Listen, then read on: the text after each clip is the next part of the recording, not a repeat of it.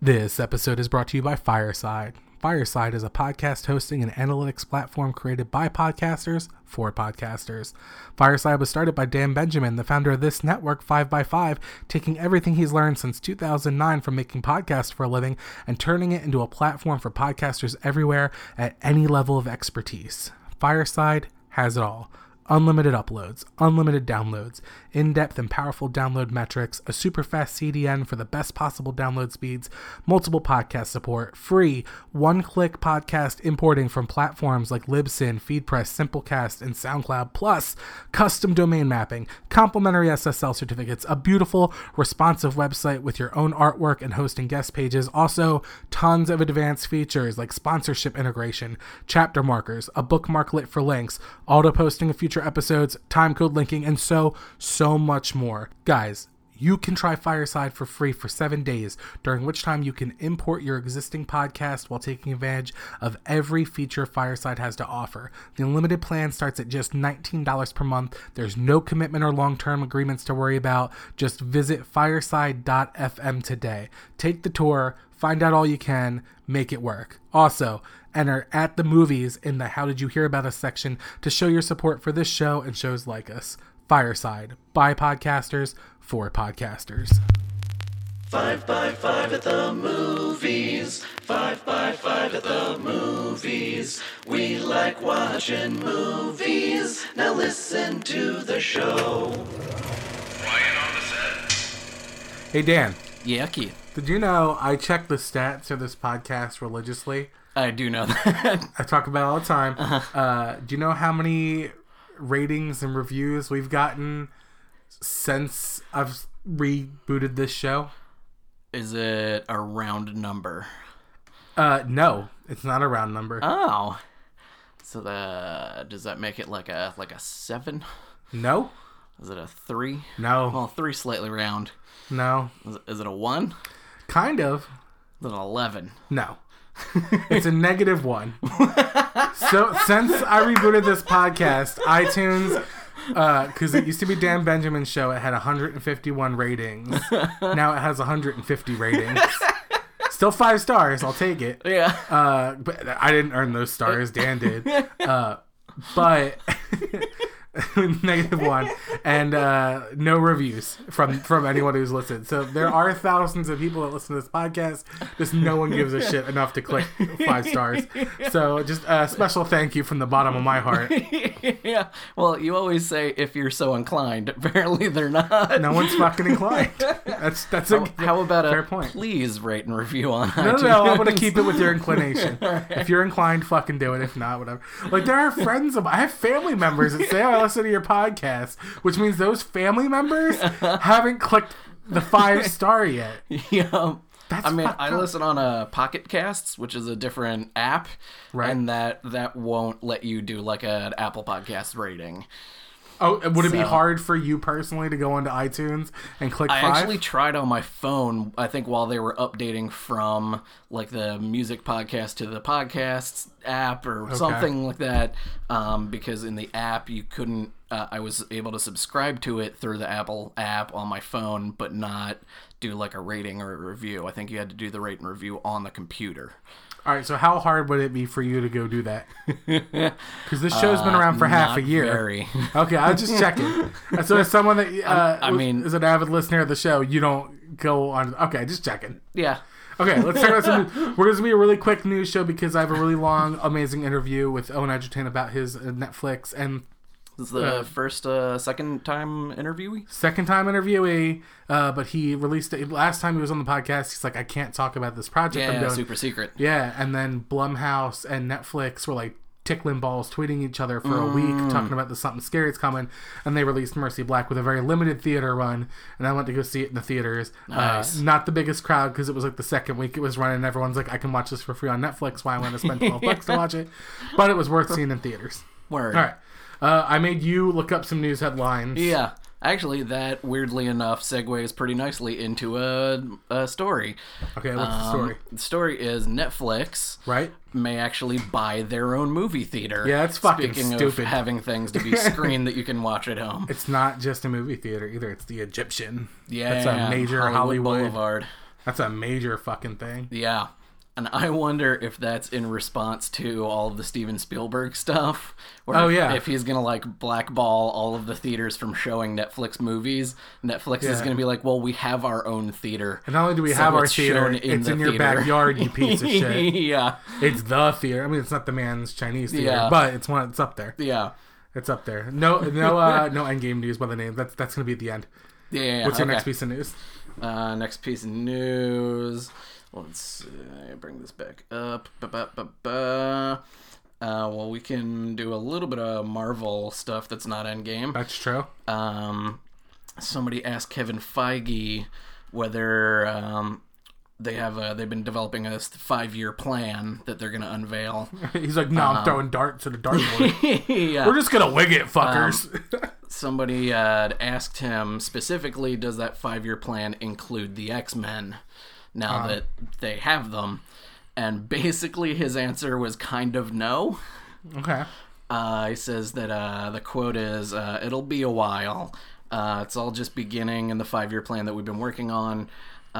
We were working on it before any of that was set.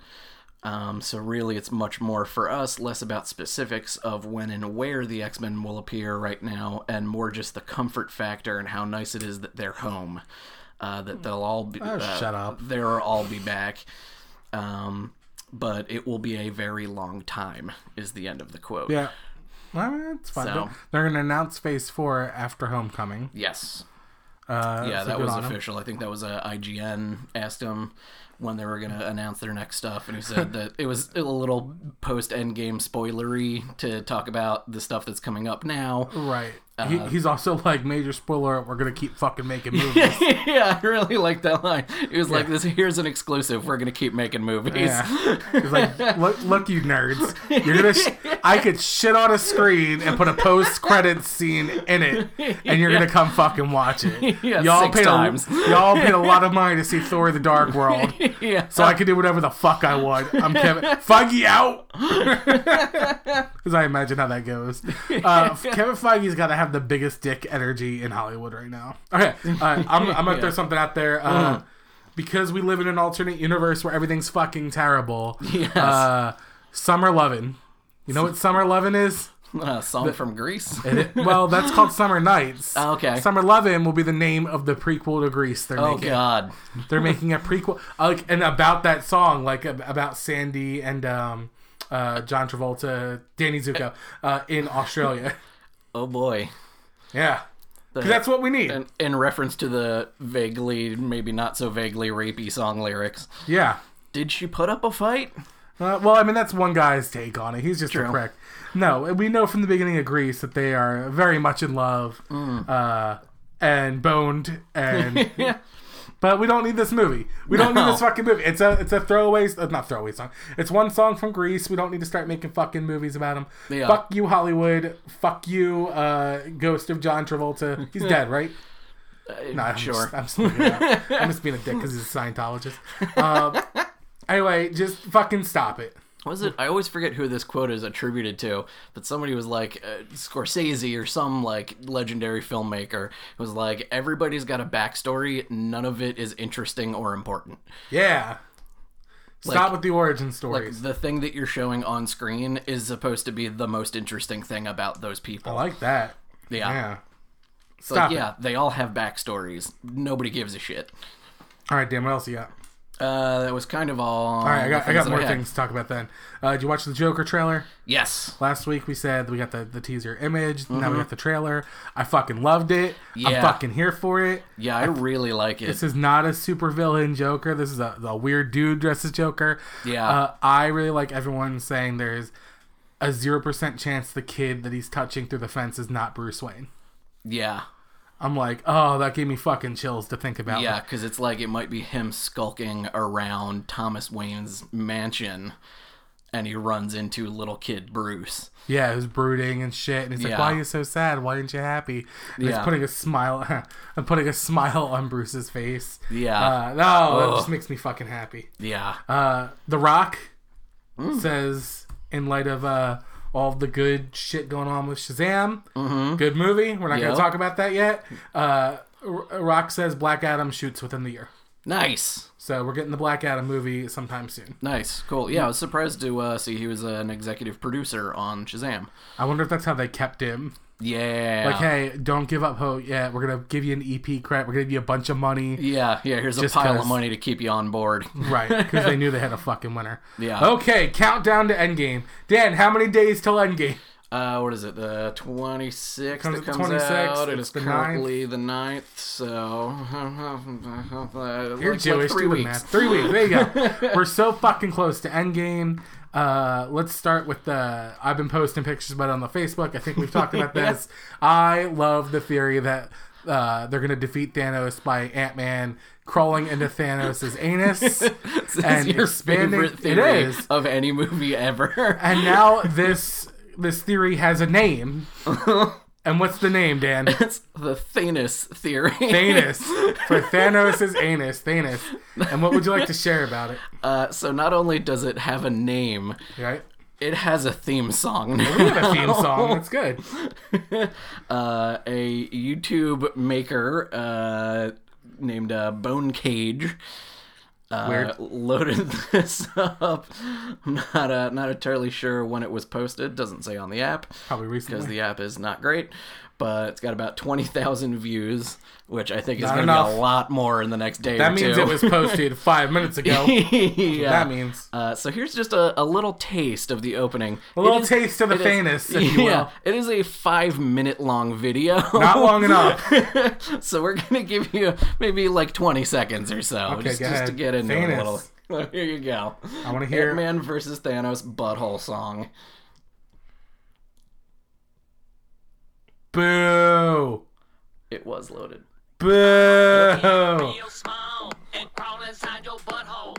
Crawl inside your butthole. Butthole. Butthole. I'm gonna get real small and crawl inside your butthole. Crawl inside your butthole. Butthole. Butthole. Yo, let me ask you, still gonna get up in a butthole? No, that's right, he won't. All right, that is my new favorite thing on the planet. I really want to see. Like, here's what I'm going to say. I have not been excited for a movie like Endgame in a really, really, really long time. Maybe since Force Awakens. I would go so far as to say I'll wait an extra month for the reshoots. Go ahead and reshoot it so that he crawls in Thanos' anus. I'll wait. I will sacrifice this movie. And I'm already, like, at risk of heart attack. I could die before this movie comes out if I wait another month. I'm willing to take that risk. I want to see the anus scene. That's what I want. Kevin Feige. At least like throw in an Easter egg or something. Yeah. Like, Maybe you're just cutting a fruit. It's purple. It kind of looks like an anus. It's just like a something. little purple starfish in the credits. Like, something. Anything. Give us a little something, Feige. Feige says the white suits are really important, not just because of marketing, but yes, because of marketing. Because the Avengers have never had a uniform before. They've never been wearing the same thing. That's true. That it's not just because of the quantum realm. It to give this movie a different feel than all the other ones. Like, this is really, they're becoming like this small army to fight Thanos. Yeah, okay. I always liked that they sort of, while they didn't have matching outfits, that their costumes were sort of consistent in that most of them were probably designed either by S.H.I.E.L.D. or Stark. By Tony, yeah. All right, that's fair. Yeah. All right, that's all our news this week. That's Word. it. It was really quick. That was good. Here's my interview with Owen Edgerton about Mercy Black, which, if you haven't watched it on Netflix, go fucking watch it on Netflix right now, because there's spoilers. Duh. Okay. He's a kind of wealthy. Oh, Yeah. okay. I was We like, can talk about Bezos. That's fine. but he is kind of the kind of wealthy that I don't comprehend it. Right. I mean, which is actually most people. Like, people I pass on the street are that kind of wealthy. Right. That I don't understand. I think about it all the time. You want to be a little closer to your microphone. Oh, You yeah, can yeah. pick it up. Oh, before. I'll I hold pick it, mine up. Yeah. I just rested on my gut. I talk about that on the podcast a lot. I buy a Powerball ticket twice a week. Yeah. Twice a And week? Twice a week. They do it on Wednesdays and Saturdays. Uh-huh. And I always think I'm paying for the fantasy. That's what I'm paying for. Every time I pay that $2 for my ticket and I hold it and I see how much the estimated cash value is, it's like, now I get to think for the next 3 or 4 days what I'm going to do with this money. Yeah. So So I feel like I can comprehend that wealth at this point. All right. Because I spend a lot of time imagining it. Yeah. I don't know. What would you do if you had Bezos' money? What would you do? I would set 75% of it minimum away to start a foundation to take care of homeless people in Austin. Oh, my God. Because I found out that Austin has 8% of the homeless people in the country. What? That's a big chunk. 8%. No, wait. That's I read it online. It has to be true. We have a lot. We do have a lot of homeless people. We were going down for a number of years, and then we kind of went back up at the last couple of years. But we've got like some incredible programs. Not enough. I know, but we really do. I mean, we're actually housing first program and community first out at East Town Village is doing stuff that is just really setting the mark for some. But 8%? That does not sound right to me. Maybe it was a bullshit article. I question your now I have to go back and read it. Oh, this was just the headline. By the way, I always say I'm going to start a foundation that just houses homeless people. That's great. Because when I win the Powerball, which I'll definitely do, we had another article I saw the title of and didn't read. It was just like, as far as like first world countries, we have the most wealth disparity. By far. And I'm like, well, that's absurd. Yeah. Stop buying missiles. We got plenty of missiles. Yeah. We're not going to run out of missiles anytime soon. I think the very wealthy want to remain very wealthy. Right. Of course they do. And what helps them do that is letting poor people get poorer. Right. Because they realize if they don't have the money, then the wealthy people get to have the money. Yeah. So I think that's it. I didn't study too much economics, but every time I think about what I do with a bunch of money, I think, what would Keanu Reeves do? You ever hear any of the stories of Keanu Reeves? No. He has like a really like modest apartment in New York, and he takes public transit, and like he took all the money he made from the Matrix movies and gave it to the special effects artists. He's like, I've got enough money to live 10 lifetimes on. He's like, I don't need, you guys made this movie, so he gave it all to the VFX artists. What? I know. That is so cool. Yeah, he's just always just a cool dude. And then I'm like, how much of this is really true? And then I heard a story of a buddy of mine lives in New York, and his friend rode a bike into Keanu Reeves' car, just wasn't paying attention, slammed into it, and Keanu Reeves got out of his car and just checked to make sure he was okay. And the guy was like, "Oh, I'll pay for the damages." Keanu was like, "Don't worry about it. I'm just glad you're not hurt." Wow. Yeah, just everything I hear is like he's a good guy that does not care about money. I'm like, I want to be that guy. I want to not care about money. Yeah, I mean that would be the thing. That's the thing I think about, like not caring about money. Yeah, it would be a really cool place to be. Awesome. Like, oh, I just don't worry too much about money, and I can pick up checks all the time and stuff like that. Like that quote in Forrest Gump where Lieutenant Dan says, "We don't have to worry about money no more." Yeah, and Forrest goes, "Well, good, one less thing." Yeah. Oh, yeah, just throwing money around. Yeah. I was on a cruise not too long ago, and the first night I won big in the casino. Yeah. And I was throwing around money. I did not do very well the rest of the days. I lost it all and then some. But being a high roller for one night was everything. Felt great, yeah. Oh, yeah, just throwing around $50 chips as tips to everyone. Oh, yeah, here. Yeah, that'd be pretty fun. But, the people I know who do have a lot of money, they still worry about money. Maybe they even worry about money more than I do. Okay. Like, it becomes a thing for them. Right. Unless you're Keanu. I except for Keanu. I feel the same way. Like, the people I know that have, like, quote-unquote, struck it big become more preoccupied about losing it. Yeah. Like, maybe a little bit of imposter syndrome there. Oh, maybe, yeah. Like, oh, I better hold on to all this money. I better, go to the restaurant I have the coupon for now. You're right. Well, I tell you what, when you get very, very rich, I'll come to you and say, remind you, like, hey, be like Keanu. Yeah, be like, oh, that's great. Yeah. I love that. Yeah. Yeah. And you'll have your bodyguard throw me out. No, well, I'll give you half the money. Whatever money I still have at that point, I'll just give you half. Wow, like, really? Right. Yeah. Okay. Right. Are you recording? Yes, recording. This is true. When I win the Powerball, because I'm definitely going to. People do. People do. That's always my thing. People are like, you're never going to win. Like, people always win. It's always some asshole. Like, some idiot in the middle of the country is like, I might buy a truck. Take the money away from him and give it to me. All right, let's talk about Mercy Black. Okay, so this is what you couldn't talk about last time. That's right. It's exciting. Yeah. So I saw it in theaters. It's on Netflix. Yes.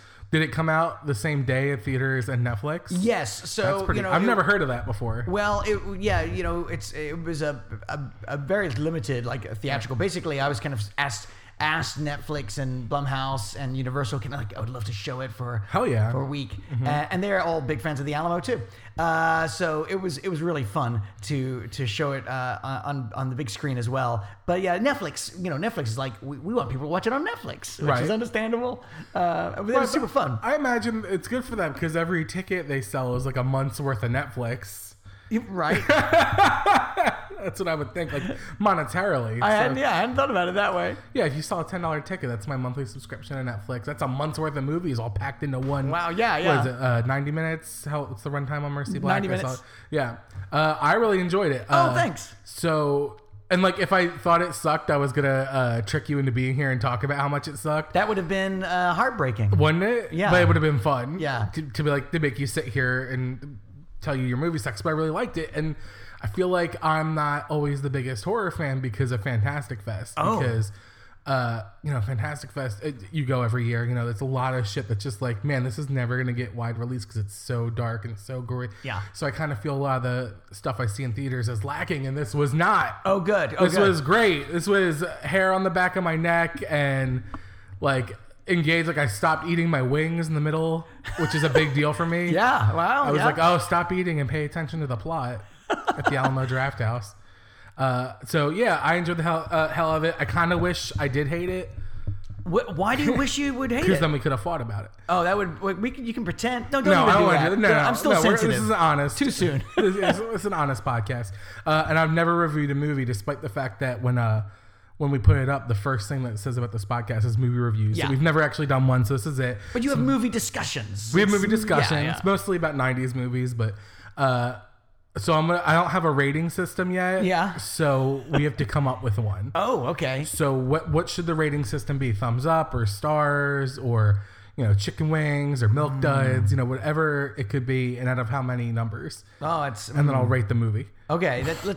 I bet it will naturally come to us. I bet Okay. at some point in our conversation we'll be like, that's the mode right there. So let's start non-spoilery, and then we'll get into some specifics. Okay. Okay. So one, lot of Slender Man parallels. Yes. So is that the base yeah, it's like thing that started off the writing process? I for wrote this? it like I wrote it like 4 years ago or so, Mm-hmm. and I wrote it just because that was when I first heard about Slender Man, Right, And I yeah. started researching creepypasta. I heard about the stabbings Yeah, and the real hell crimes, yeah. and then I started looking into other crimes with kids, specifically young girls. Commit murder or violent crimes. One specific one that always haunted me from England was a case of Mary Bell, who was this young girl when at age 10, about the same time my mom was age 10, growing up in England. She actually murdered 2 toddlers. Wow. And actually convinced a friend to help her do it. Really terrifying story. And then she went into prison and psychiatric care, and when she was in her 20s and came out, she was allowed to change her name. She had her own family, and basically when her own child was about the same age as she had been, she was revealed. She was, the press knocked on her door. right. No, her child. I don't think her child. Okay. Could, yeah. I was ready for her child killed some toddlers. And her grandchild is me. No! So, but that case of being the crime you did as a kid and the violence that you performed then and the way your child's mind is thinking and, one foot in adult consequences and the other foot still in fairy tales and Santa Claus. And that's like a wild place. And then, of course, being an adult and trying to, connect yourself to who you were in that way is a terrifying aspect too. So those stories scared me. Yeah, they are scary, and they're real. And Yeah, that's right, the they're- worst part of it. Yeah. And not going much to the movie coming in. I thought it was gonna be about a couple little girls and kind of almost exploitative of the Slender Man story, but it wasn't. It's like this is way after the movie kind of gives you a quick flash of what happened, and then most of it's told through flashbacks, and then is more like the repercussions in this girl's life for the first half of the movie. Yeah. Being released from a psychiatric ward. And that's crazy. And that hit home with me because I have all sorts of mental health problems. But I'm and she's so self-aware, and she's doing her exercises. She's counting to 5. Mm-hmm. Doesn't always work out best for her. But it it didn't feel like a horror film. It felt like a really fleshed out, good film that shit goes awry. You know, Jason Blum said that to me like early on about films overall. He said like, hey, here's how you know you're making a good film. This is what you should be going for. If you took out all the jump scares, if you took out all the monsters, if you took out everything that makes it a genre film, do you still have like a solid character study film that feels like maybe like an indie film at Sundance? Nail on the and head. it was such a good like insight. I'm like, oh, I like that. I like that a lot. Yeah, because I was out of the fact that I was in a genre film until spoilers. There's a scene in a bathtub with like hands and shit.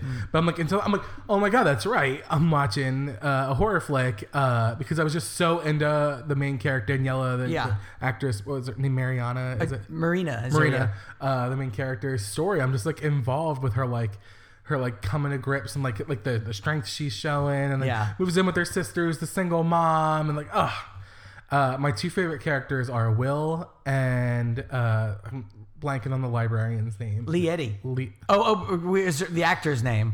Yeah, Bellows, Mrs. Bellows. Yeah, her. So this is our spoiler-free section, but I'll say like the first time I introduced the librarian, I got emotional because there was such a Mr. Rogers vibe. Yeah. Don't you want to hang out with Lee Eddy? I would, like, if I was a kid. Like, yeah, Lee Eddy, be my librarian. I thought about like how there's no one like this, like, and there probably is in the real world, especially in the small town. But I'm like, man, this is someone who gives so much of a shit about her job. Yeah, and like, what a good way to like teach kids too, because the kids, the young character is like starting to learn about the Slender Man character, which is named Mercy Black, and the thing, and like she takes them to the internet and is like, look, here's what you can read. Not everything's a fact. Right. Like you need to put this in yourself. Like you need to decide for yourself. All right, we're going to get back to the spoiler part. Yeah. But first I'm going to... And you can meet people like that, Keith. You just go to the library. They are there. Librarians are some of the best people in the world. Are they really? Yes. I don't know a lot of librarians. Librarians are awesome people. No, I watch a lot of movies with librarians, but they're different types of movies. Like they take their glasses off, they shake the hair out. Oh, I've seen those too. That also happens at libraries. I don't believe you for a second. Woo! Is there a lot of sex happening at libraries? A lot of sex at... Really? I can't say that. What if a librarian is listening? Is there stacks on stacks? Get it? Library stacks? Okay, over. I got it. All right, before we get into the spoilery part. It gets all dewy. On the decimals. And do they still have card catalogs in libraries? No, I think it's all on the computer now, but it's still the Dewey Decimal System. Is it still that system? It's still, yeah. Dewey Decimal does sound like a different, like a mistranslation of the Rolling Stones' Sticky Fingers. Yes. I like the way your head works. Man, Dewey Decimal would be a great drag name too. Whoa, it would. Maybe that'll be my drag name. Wow, if I ever do drag. I'm gonna work on that. Okay. Janine Garofalo. Tell me about directing Janine Garofalo, because yeah, that was really fun. So I'm a huge fan of Janine Garofalo. How could you not? Yeah. And we sent her the script, and we sent her a letter. I wrote a letter just sort of saying, hey, I'm a huge fan. Mm-hmm. I love what you do on screen and what you do off of screen. I like your politics are fantastic. And even the moments when I'm like, I don't know if I agree with that, but I just still love that she's saying stuff. But I just think she's great. And so I think the letter and the script, and she said, let me do it. Let's do it. And she was great. That's awesome. She thought about so much about her character, and she's really excellent in thinking about what is happening off of camera. So, what did my character go through before I'm knocking on this door? That's cool. Yeah. To really cool degrees. Like, she wanted to know, for example, the address of the house where a lot of the action was happening. Like, what's the address? And I was like, well, I don't know the address. She's like, but that's important. I think it's important. And I had her different reasons, and it was super cool. I was a little bit starstruck when I first met her. I'm like, of course. I'm like, well, hi, Miss Garofalo. She reads that amazing poem in Half Baked. Yeah. So I expected her to be the bad guy. Janine Garofalo? Yeah. And like they don't set her up to be. It's not a thing. I'm just like she's usually plays a darker, gruffer kind of thing. She does. And to see her almost matriarchal, and like play like a really just solid, good person. I'm like, oh, this is great. I like this. Yeah. Not to say that she normally plays bad people. It's just she was just very earnest in this. Okay, now we're getting into she's funny. She's funny too. Like she has like these a few just throwaway lines, and I'm like, you're just funny. But she is she's pithy in a good way, not in a shitty way. And I mean, of course she's funny. What I mean is Janeane Garofalo is a brilliant comic, one of the best in America. But what's fun, like she makes this character who's not a funny character, right? But she brings like this humanizing humor to what she does. Janine's which great. I would have to think a lot of mental health professionals have to do. Like when you are dealing with actual horrors in your career, like you need that levity. Otherwise, you're going to go insane yourself. Yeah. Hell yeah. And I think most mental health professionals that I've dealt with have been like that. And so there was a lot of realism with that, whether intentional or not. All right, now we're going to go into spoilers. So if you haven't seen Mercy Black yet, pause this, go on Netflix and watch it, and then go back. Okay, ready? 3, 2, 1. The monster was real! Did you know the monster was real? The whole time I'm like, oh, is the monster gonna be real? And they go in the bunker and it's like, oh, it's not even fucking real. It's just some crazy lady going around killing people, but the monster's real! Yeah. There was one thing I wasn't super clear at. I need to ask you. By the way, even if they turned off the podcast, they would still have heard you just then. You were loud. Louder than a pause. Right. So everybody now knows the monster. Everyone in Austin, at least. People out in the lobby are like, oh. Yeah. Hey, it's real. Did the librarian kill Will, or did Mercy Black kill Will? That's your big question, huh? Yes. Should I tell you? Yes, please. I want to know. The librarian killed Will. Okay, that's what I thought, because it was the psycho bitch thing. And then I pulled up something I'm dying to know, and I'm going to put this picture on our Facebook page. Is it one of the end of Mercy Black Explained? No. It is a screenshot. I need to know if he's holding the glass like that on purpose. It was driving me fucking insane in the movie. You mean... So how his fingers tucked in? Yeah, I had not noticed that until just now, dude. Okay, I'm glad. I thought this was like an in-director joke. So Will is a character in the movie who gets killed by Mercy Black, but right before he dies, he's holding a glass with his ring finger tucked in, and that's the finger they take off the little girl. Right. So I thought that was kind of like a nod. Dude, that's cool, but no. Okay. Well, wait a second. Yeah. Yeah. Okay, from now on, the answer is yes. Yeah. Because I thought that was like a foreshadowing. Will's about to die because he's hiding his ring finger. And then I went back and watched, I jumped around on Netflix looking for every time someone dies to see if they were tucking in their ring finger. Yeah. And they weren't, just Will. But that's something that thank you for catching that. I did put that intentionally. I'm sure, of course. Will and I met and talked about Will being Austin Amelia. And then the second he's such a cool actor screenshot I need to find and ask about is your cameo in this film. Cameo or character? A character actor. I mean, I think it's an incredibly important part. I have to here it is. Okay, so the first time a couple days ago to watch this, so here you are. Again, I'm sure this is riveting for a podcast, but I'm going to put screenshots of all this up. Okay, this screenshot right here. When I saw this, first of all, it's called You Watch. I like that because you couldn't use YouTube. So it's the background image of a bunch of YouTube videos, but it's called You Watch. And Owen is playing a very Nick Offerman style woodworker. And I pulled up this screenshot of Nick Offerman because when I first saw the film, I thought that was Nick Offerman. Oh my! Because look at the shirt that Nick Offerman's wearing, you're right, and his beard, and that's what he usually looks like in his woodworking. And then I saw that, and I was absolutely convinced. I'm like, oh my God, Nick Offerman's in this, but it wasn't. It was you in a woodworking studio. I think, why don't we just say it's Nick Offerman? That would, I think, get some more clicks. Yeah. Okay. So if you're listening, Nick Offerman's in this film.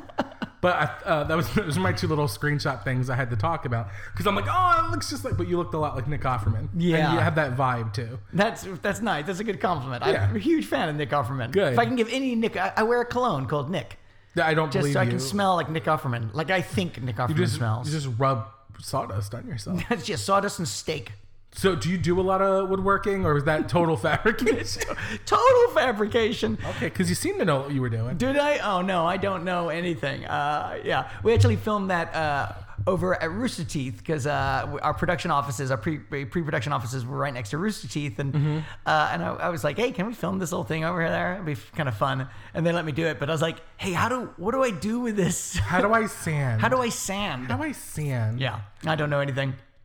My daughter does now. So my daughter just did her big semester project. She's an 8th grader, and at some point during the year, she's like, "Well, we have to have a big, individual project, and we get some time off to do it." I'm like, "Yeah, what are you gonna do?" She's like, "Gonna build a boat." What? I was like, "What? What?" Like, your daughter built a boat? Yeah, she did, man. How big a boat? Like a big enough boat, like kind of 2-person sized boat. You could put 3 if you wanted to. Jesus. But she got the plywood and caulking and sawing and all these different things, and it floats with people in it, and it's a working boat. I couldn't build a fucking birdhouse if you put a gun to my head. Yeah, well, good to know if that situation ever arises. Yeah, put that in your idea book. Gun to head, build a birdhouse. That's crazy. By the way, there it is. If you like a movie, it's build a birdhouse. Build if a you birdhouse. Don't, it's gun to the head. Maybe not. We'll see what else comes up. Yeah. Man, I really like this film, and I want to talk about of all the shit that happens to people, every injury. The thing that got me was the sanding. Oh yeah. Yeah, stab me in the eye, cool, slit my throat, whatever. But that one little when he grabs her thigh, all creepy, and then zoom right over the knuckles, Yeah. I felt it. I just fucking felt that. Yeah. I bought a house, a year ago, and I've been fixing up little by little. And I could just, every little dumb thing that happens to you while you're trying to do repair work, that sanding thing fucking got me. Yeah. Yeah. That was gross. Good. I'm really proud of you for grossing me out so bad. All right, tell me more about Mercy. I'm trying to think of. I had questions pre-prepared, but then I got caught on Nick Offerman. Oh sure, everyone gets caught on Nick Offerman. It happens. What was the worst part about filming this movie?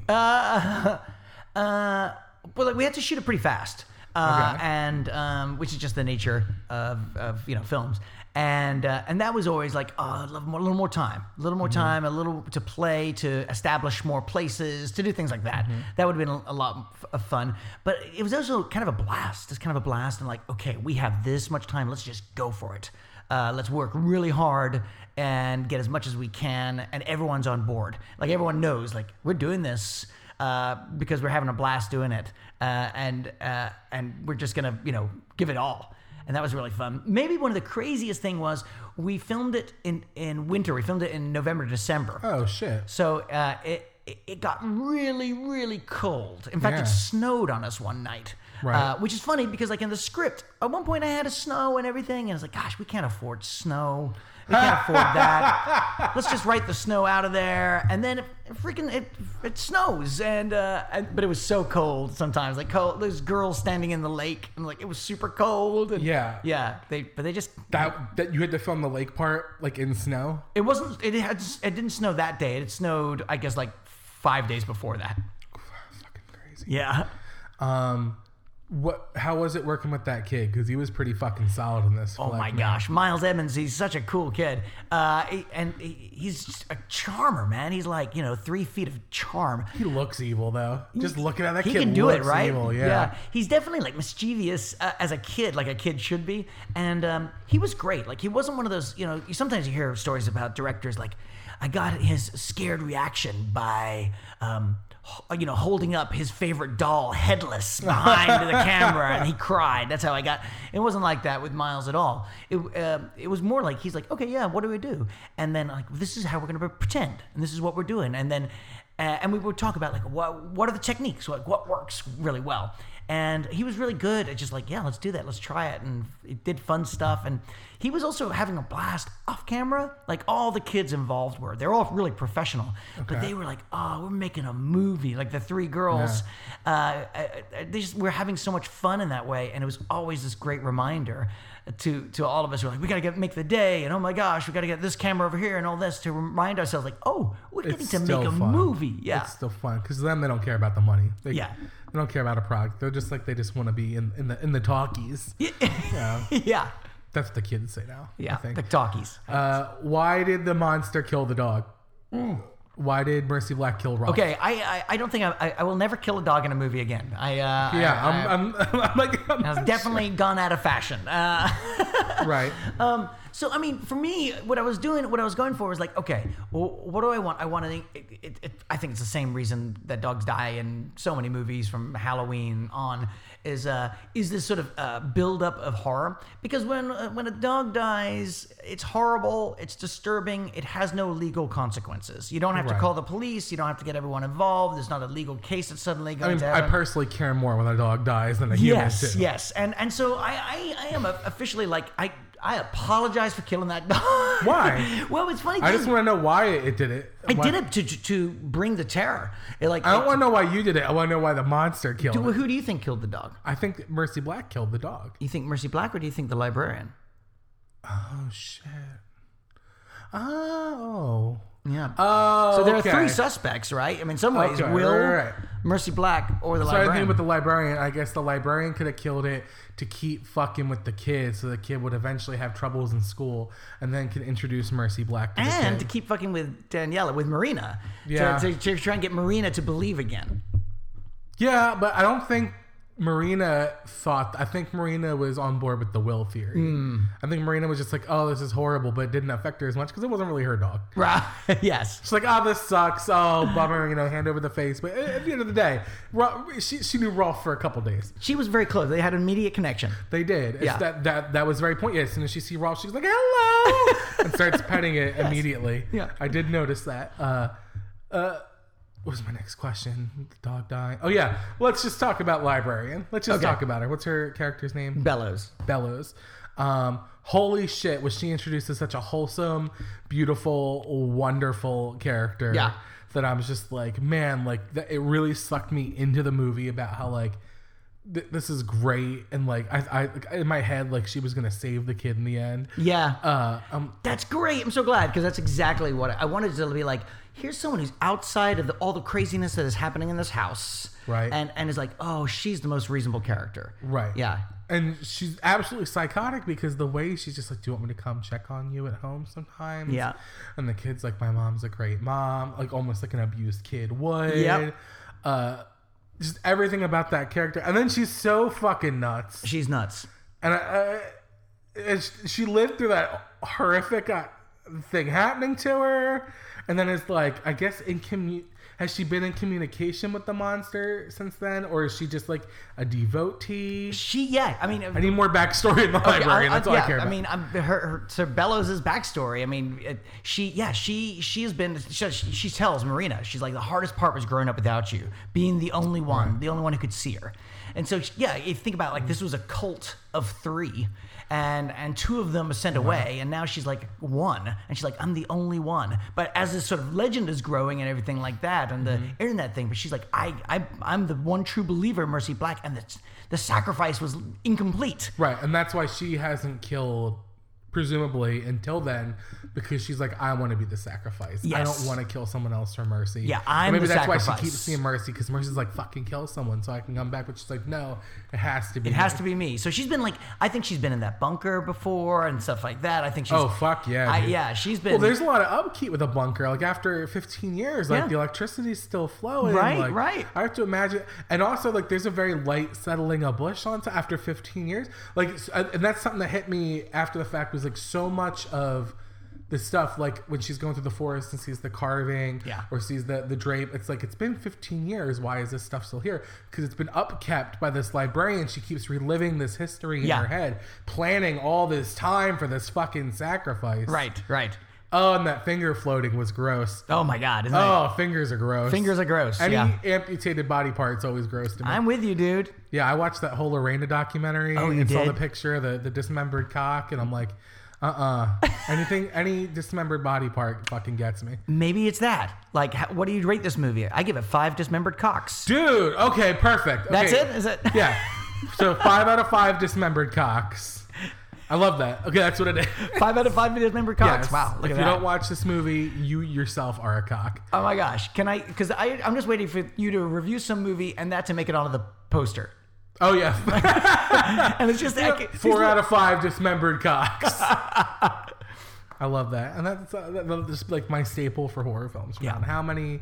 Because that's the ultimate to me. Just looking at a dismembered cock, just that poor guy. It really. I mean, that's- not him because he's a dickhead. He deserved it, but just anyone who loses a cock in general. anyone who loses a cock it's harsh. Man, what else about the fucking my brain? Hey, was that CGI with her missing finger? That lady was she really missing that finger? Oh, Lee Eddy? Yeah. No, Lee Eddy is not missing that finger. Damn, that would have been cool. I know. Like, what a specific casting call. Who's missing their ring finger on their left hand? Yeah. Could you imagine anyone but Lee Eddy playing that role, though? No, man. Oh, man. Because, like, her facial expression, and that's the difference between when she's first talking to the kid and when she's getting choked out. Yeah. Is like, she just this complete change and, like, this, like, disgusting, fucked up joy she has versus, like, this honest, earnest caring from before. Oh, it's so good. Yeah. It's just good. Good. I'm mad how good it was. I wanted to. I'm a big shitty stickler, and people that listen to this podcast know, like, if there's like a detail out of place, I'm gonna fucking find it and stickle. But there's nothing. Oh, good. It's great. There's no like loopholes. I just really wanted his ring finger glass holding to be on purpose. Man, but can I just pretend from now Yeah, on that it is? sure can. I'm just going to move forward with that there narrative. you go. Yeah. Perfect. Yeah. Yeah. Because I mean, like, it's so bizarre how he's holding the glass. Sometimes you hear that, like I remember someone saying, "Oh yeah, like I think I read this online, like, oh, the phone dial in that's off the hook in Halloween 4 is actually it's the themes, John Carpenter's doot, doot, doot, doot, doot, doot, doot, instead of a busy Right. signal." And I'm like, "Oh, that is cool detail." Like, wait, that's not true. But everyone who was like, "Yeah, Everyone yes, just believes it. Yeah, sometimes I think of Jordan Peele. Jordan Peele, like after Get Out, was answering all these people on Twitter, like, was I catching allusions to this and this? And Jordan Oh, yeah. Peele, of course, is a genius, and he's putting a bunch of those in. But sometimes I was like, are you just saying yes? You're reading a little much into this. Yeah, like, get off it. Sometimes was it a duck is a duck? Right. Sometimes a duck is a duck. Sometimes a duck's just a duck. Yeah. No, a cigar is a cigar. The That's cigar, what I was going to thinking. say, the cigar, yes. If it walks like a cigar and quacks like a cigar, it's a cigar. Yeah. And sometimes a cigar is just a cigar. And sometimes a cigar is a dismembered cock. Sometimes it is. Yeah. Well, I love this movie. What else have you been loving then? What? What else have you been loving recently? This is like You know- amazing time of films right now going on. I'm trying to think of something I loved in film. I talked a lot about how I liked Captain Marvel, but was a little disappointed in it. Oh. Because I think they released it at the wrong time. Oh, huh. I think it was a great film, but they released it in succession after Ragnarok, Black Panther, Infinity War, and then the standalone that was introducing a character. And so, like, it was a victim of circumstance. That's interesting, yeah. I'm trying to think of another movie I loved recently. How about anything you've been loving? Why am I the podcast host all of a sudden? Say again? I'm the podcast Yeah, host okay, now. you interview me. That's great. You know what? It's weird that I got into was if you watched Orville at all? No. You know what I'm talking about? No. Seth MacFarlane's Star Trek show. Oh, right. Yeah. That's right. It's on what is it? FX. Yeah, I have not. Is it good? It's the Star Trek show we've always deserved. Really? Yeah, it's so stupid good because they don't need to come up with anything original. It's such, which is fucked up to say, but it's such a lampoon of Star Trek in general that the plot is almost secondary and the character growth is first. Oh. And it's really, because like all the plots are just recycled Star Trek plots. But they spend all this time making, and with a lot of levity, these very real characters. Whereas I feel like it's the opposite. I don't know if you watch Discovery at all, Star Trek Discovery. Yeah. I hate Star Trek Discovery. Oh. I hate it.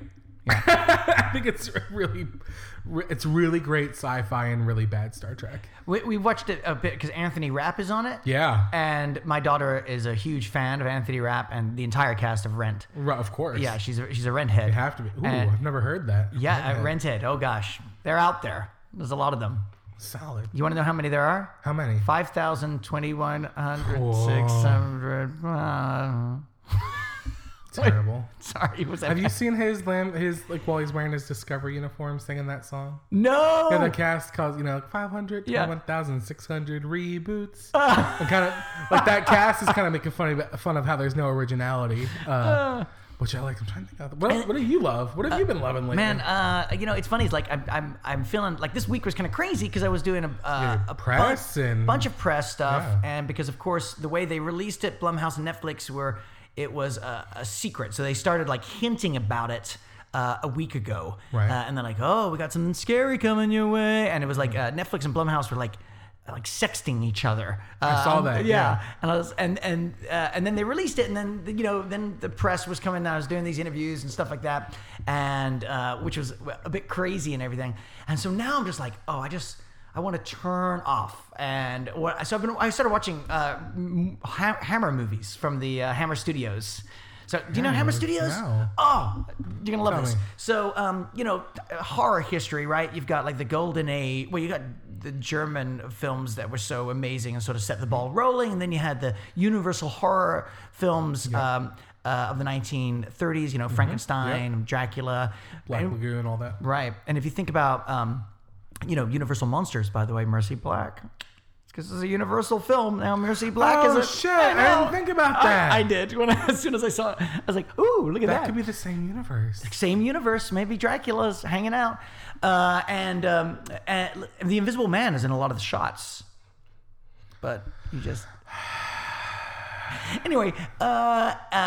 So later in the 50s and 60s, Hammer Studio, which is this studio in England, started making a Frankenstein and Dracula. And they're like, we're not making Universal Frankenstein and Dracula. We're going back to these books, which are now in the public domain.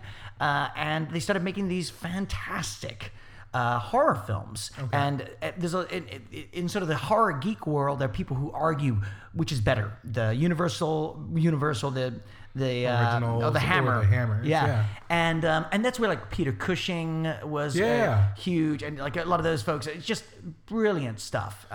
So I just love watching. Do you remember those. when Universal was going to reboot them all and they did that Tom Cruise mummy film? Yeah, That was a bummer. I didn't see it actually. Most people didn't. Oh yeah, because they had a whole thing. They had a whole way of like we're gonna make this like it's gonna be the Avengers. Yeah, they were going to make a universe. Yeah, make a universe. And I remember there was like I guess they attempted a bunch. There was a Wolfman remake. There was a Dracula Untold.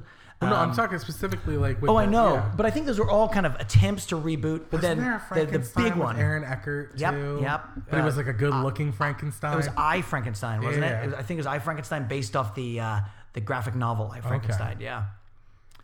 Yeah, not but then Aaron I think they've abandoned that universe now. They really have. Yeah. Well, now that you are in that Universal kind of I'll give them a call. I'll just give them. Yeah. So here's a question: if you could redo one Universal movie monsters movie, if they said, "Hey, Mummy got taken and tanked, but out of the rest of the Universal monsters, you get to pick one and write it and direct it." Oh my God! Well, they actually tapped the guy who did Upgrade, who was also the writer of Saw and so many other great stuff. Lee, I'm blanking on his name right now.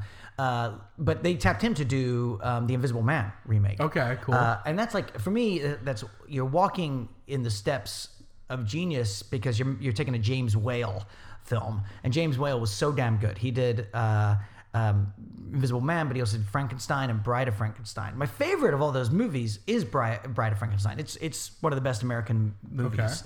Okay.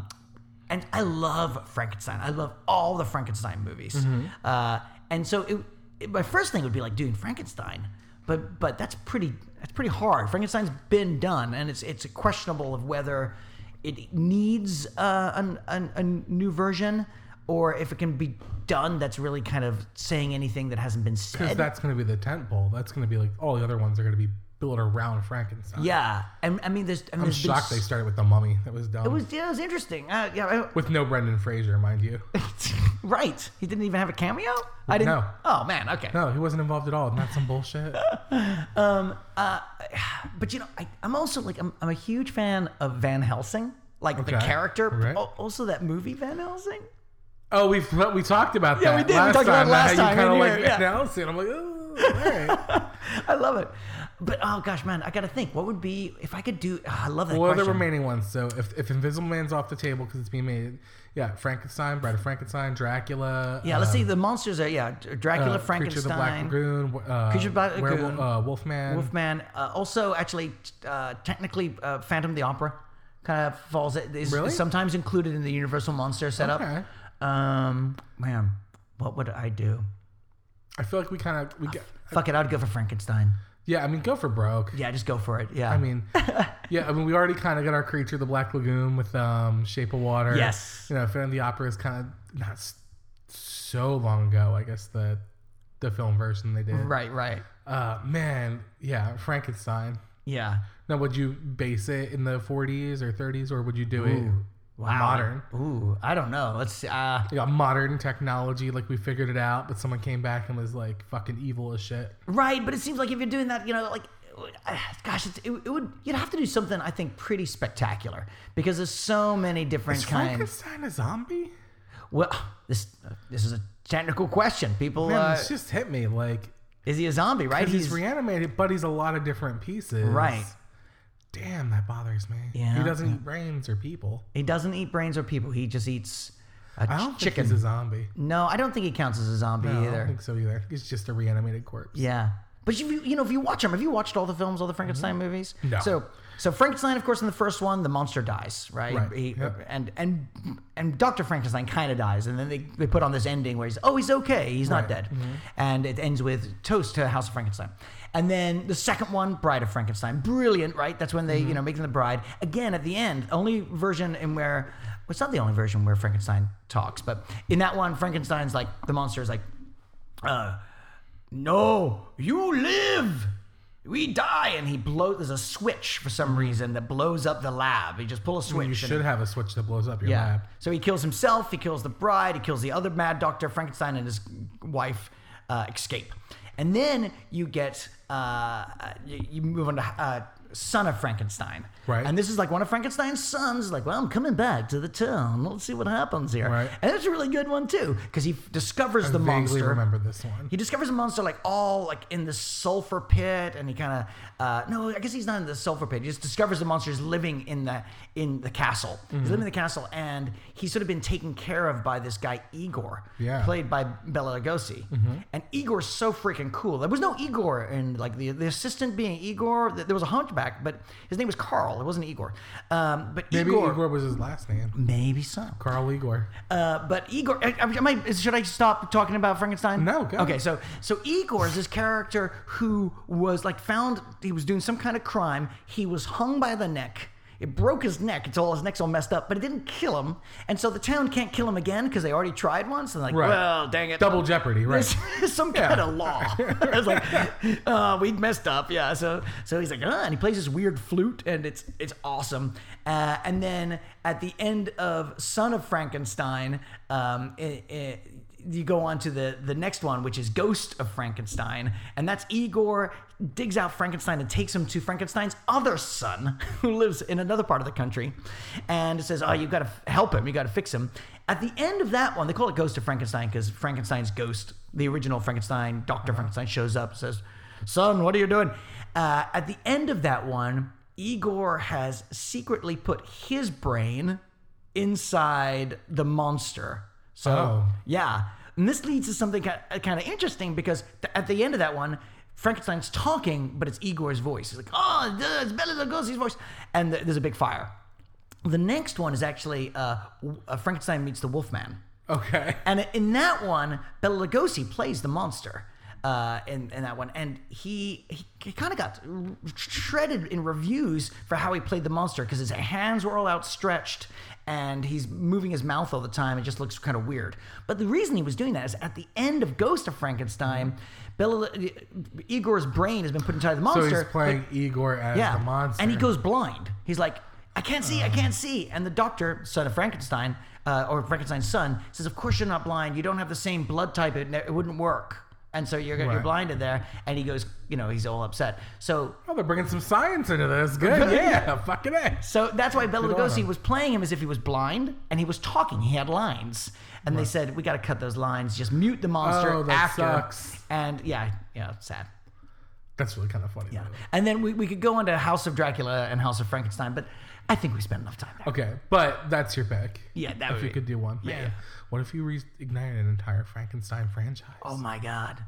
Come on Kinda now. cool. I'm just aroused. Right. Come on, Universal, because I know you listen to this like Yeah. everybody else. he's already got one monster. Give him another one. Why don't you just when you win all that money? I'll pay for it. Will you? Yeah. Great. We'll do that. Yeah, twice a week, man. I'm eventually gonna hit the Powerball. Yeah. I mean, I don't know the statistics on that, but if you play twice a week, you'll definitely win eventually. Sure, I think That's what I believe. that's just science right there. But of course, you've already said now that you're going to give away like 75% of it to home. That still leaves a lot of money. You're giving me half, Right, so I'll start with giving you half, then 75% of what I have left can go to the homeless. and you're separately you're financing my film. Right. Oh, yeah, it's yeah. completely separate. Yeah. Okay, all right. I have enough over to buy some gum. But investing in art's important. You're right. You're right. Oh, yeah. All right, so what's next for you? I'm getting my mind into whatever the next project is. I've been working with some really cool companies on some cool TV stuff that I can't talk about right now. It's another one of those you'll things. talk about it after it comes out. Yeah, We'll yeah. come back. But doing that, and then I'm, which is really fun, and then I'm working on a new screenplay that I'm super excited about. Yeah, hell yeah. It's fun. It's really cool. I had a really good conversation. I had two conversations that really impacted me in a good way. One of them is my manager, Allard Cantor. He said something pretty smart to me. He said, for your next thing, whatever it is, I want your novel self, because I write novels, Yeah. and your screenwriter self to go out and talk, because Okay. you're doing different things, and they could probably benefit from each other. Wow. Because my novels are like literary novels and everything like that, and I was like, okay, that's good advice. So I'm trying to put that advice.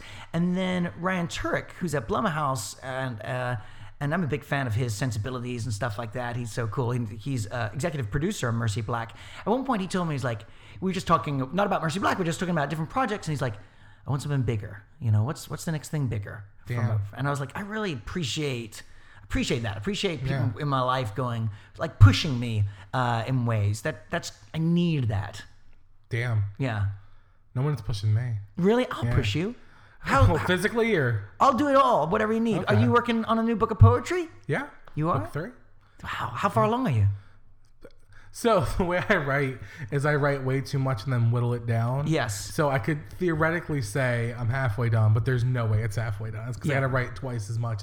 So we'll say like eighth of a tank. Yeah. Eighth Yeah. of the tank. Okay. Yeah. Because I remember, I guess your last one, you basically wrote, in a like a spiel. You just Yeah. Oh, yeah. boom, like Kerouac on a roll of Yeah, oh, paper. Just sort of pouring out your broken Right. heart. Yeah. And then you whittle it down, like marble, and like what has to be in here. What did I write just to write? What did I write to be poetic? Yeah. Mm-hmm. But how are you writing now? Like, what's your process? Same thing. I wait till it bubbles because it's always anger. That's the only place I ever write. Anger can be fun and anger can be funny. Yeah, yeah. But I just wait till it bubbles and then I go in my office and I'm just tapping on my computers. That's all great. angry and loud and fuck you. Do you know the poet Carrie Fountain? No. Oh, Carrie Fountain she's now the Texas Poet Laureate. Ooh, I know.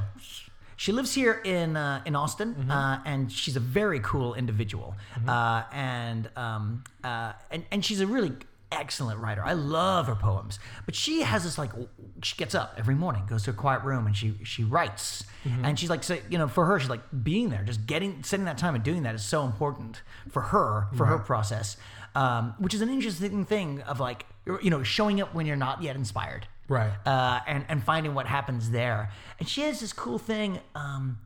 She has this thing written above her desk. It says, I think, lower your expectations. Oh, is cool. What it says. Yeah. Of it's okay. It's okay not to be prolific today. It's okay Yeah. just to write to write. Yeah. Yeah. I should do that.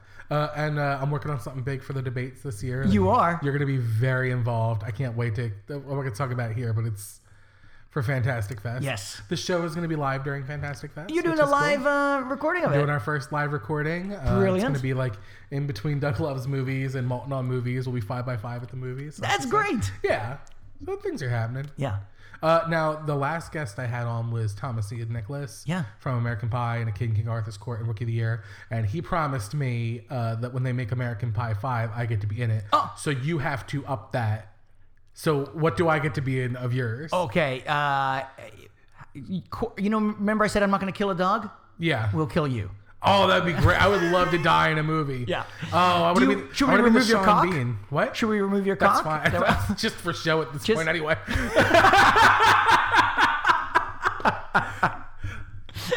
No. So now I'm going to be thinking about that when I write. We'll see. Please, yeah, I would love to die in a. I want to Sean Bean it up. Okay. It's like anytime someone dies, I'm like, oh, you just Sean Beaned all over the place. I Yeah, like kill me in something, Blake. that. Okay, I'll work on that. Yeah, I'll fly wherever. Cool. On my own dime. Yeah. I'll buy a SAG card, whatever it takes. I just want to be in something. I just want to die. Okay, all right. I told you that last time was like one of my very top life goals is to be a Funko Pop. So like if I played a monster that eventually became a Funko Pop, that counts. I remember you saying that. Yeah. It's my life goal. That's a good life goal. Yeah. Well, yeah. Let's see what we can do. Okay, love it. All right. Owen, thank you for being here. Guys, go watch Mercy Black. If you're not watching Mercy Black, you're a fucking idiot. You already have a Netflix account, or you're using your mom's Netflix account, or you're using your ex-boyfriend's Netflix account, or you got your aunt's Netflix account. Just use it. Click on Mercy Black. It's a fucking blast. Thanks so much. Ooh, you're welcome. Bye. And that was my interview with Owen Edgerton, second interview. Yay. Dan, weird question, because we just came from the movie theater. We just saw Yes. Shazam. If you had to rate Shazam at a 1 to 5, but the rating system is dismembered cocks. Instead of stars or thumbs up, 1 out of 5 dismembered cocks. So five is the best. 5 is still the best. 1 is the worst. Yeah. Creepiest, but still best. Yeah. I would say for a DC Universe movie, Right. it is 5 dismembered cocks. Okay. For a superhero movie in the Marvel times that we're in, of how good they can be, it'd still be like a 4. Yeah. Yeah, Yeah, it was very enjoyable. I would also give it 4 dismembered cocks. Something in the interview we just did. This is the rating system me and Owen came up with. I know you're the not one gonna, that we just listened to live. Well, you're not going to listen to it because you're not going to watch the movie because you hate horror films. I might still listen to the interview. All right, yeah, it's a good interview. We actually talk about what we He's do an with our entertaining dude. lottery Yeah. winnings. He is an entertaining. And it's a good podcast, even That's when I'm right. not on it. Well, I mean, especially when you're not on it. All right, R.I.P. Mason. All right, that was it from this week. Dan, you got anything to plug? Nope. Nope. You find me in these streets. Gross. He means the corner. All right. Thank you so much, Owen Edgerton, for being our guest this week. Thank you to everyone listening. Please review us on iTunes if you're so inclined. Please just do it. It'll make him really happy. Email I us at guarantee you it'll make him really happy. with any questions, it's concerns, gonna- or criticism. it's gonna just make his Find us day. on It's Facebook gonna at make his 5x5 The week. It's gonna Movies. make his Thank you, month. Dan Benjamin, Oh my Hattie Cook, and the goodness. 5x5 The whole Network. thing, it's Our just gonna- team is it produced would by make some him prick named so Dan happy. Richardson. We'll He see you really next week needs with our it. 5x5 He of the really- Movies. Roll credits.